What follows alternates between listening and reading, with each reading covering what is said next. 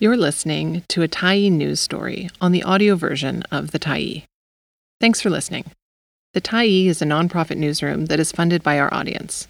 So if you appreciate this article and you'd like to help us do more, head on over to support.thetyee.ca and become a Tyee builder. You choose the amount to give, and you can cancel anytime. Our First Hummingbird Takes Flight. By Olamide Olanaya, September 13, 2022. Please help us extend a warm welcome to Josh Kozel, the Tyee's inaugural Hummingbird Immersion Journalism Fellow, who started with us last week. Over the next 6 months, Kozel will become immersed in issues of importance in British Columbia, gain valuable journalism skills, and produce an in-depth piece or a series with mentorship from a team renowned for swimming against the tide. Kozel is excited to get started with the team. The Tyee's passion for storytelling, reporting, and writing always fueled me to try and carve out a career in journalism, he says. Emerging journalists in Canada are familiar with the difficulties of breaking into the industry and the barriers to the skills and expertise necessary to create great work. They also know there's never been a more exciting and consequential time to become a journalist, and that there's no limit to the stories that are waiting to be told. It's why we appreciate the contributions of Rick and Della Struboscher, who are sponsoring the fellowship. Both born and raised in southern Ontario, Rick and Della met while studying at Calvin College in Michigan. At their commencement address, Rick and Della were encouraged to fly upside down, to live and work in a countercultural fashion, in order to make the world a better place. The Hummingbird Immersion Journalism Fellowship, so named because the hummingbird is the only bird that can fly upside down, provides a unique opportunity for an early career journalist to contribute to and learn from a news magazine that flies upside down. We're very grateful to Rick and Della Struboscher and their Hummingbird Foundation, sponsors of the Hummingbird Immersion Journalism Fellowship. This builds on other paid, half-year fellowships we host at the Tyee via Journalists for Human Rights and the Tula Foundation, as the Tyee seeks to not just publish top-notch independent coverage, but help train the coming generation of committed journalists, said Tyee founder and editor-in-chief David Beers. Teaching the craft of journalism is increasingly woven into daily life at the Tyee, he explains. We've been known to call in the teaching hospital approach to building that capacity in Canada's news media. Sometimes the best way to learn a practice is right alongside veterans who are happy to share what they know.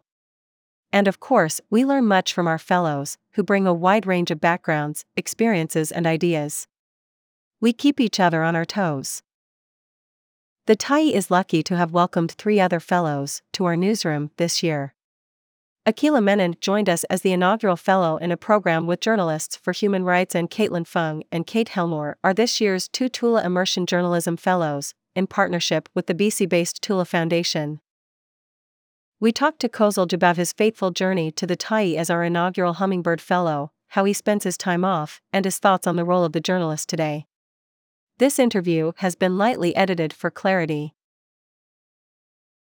The Tyee, welcome, Josh. What brings you to the Tyee? Josh Kozel. Hello. I'm so excited to join the Tyee as its inaugural Hummingbird Fellow.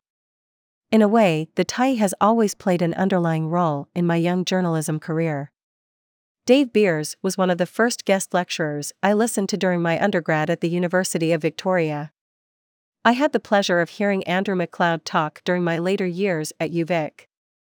And Robin Smith took me under her wing for my first reported freelance feature in 2018.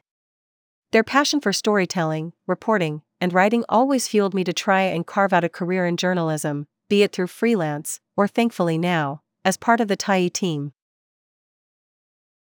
It's never been easy to be a writer. But you've jumped into the fray at a particularly fraught time in history, a global pandemic, climate catastrophe, widespread political unrest. What keeps you going?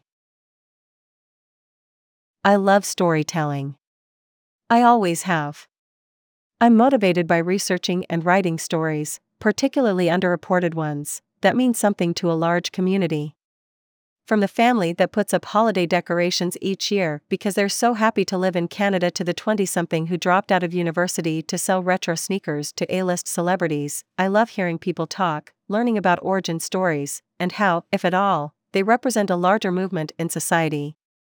It's an intoxicating feeling of knowing when you have a good story to tell, or just finished an interview that you know will make for a great addition to a larger piece. What, to you, is the role of a journalist at this day and age? To me, the role of a journalist should be to report stories fairly and honestly. There's a lot of polarization in the world right now, and particularly mistrust in journalists. I hope with balanced reporting and honestly, be it through a first-person lens or interviews with multiple sources, trust can be established with readers with differing views on the world. In addition to a lively writing life, you're an avid reader. What are you reading at the moment? Great question, I am.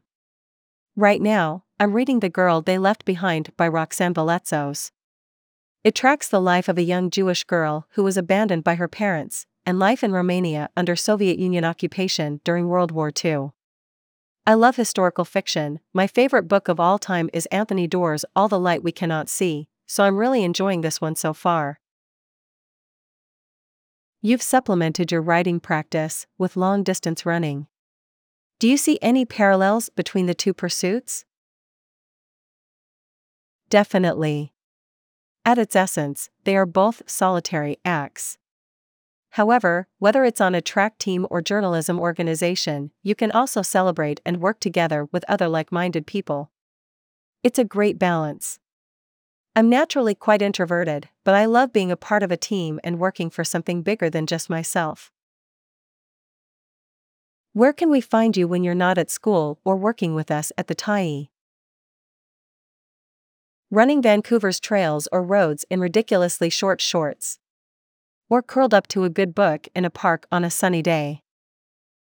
Please feel free to leave Josh Kozel a nice welcome and any information you think he'd find interesting in the comment thread below. Thanks for stopping by the Tyee today. Anytime you're in the mood to listen to important stories written well, we'll be here. And if you'd like to keep independent media going strong, head over to thetyee.ca and click on the Support Us button to pitch in. Finally, big thank you to all of our Tyee builders who made this story possible.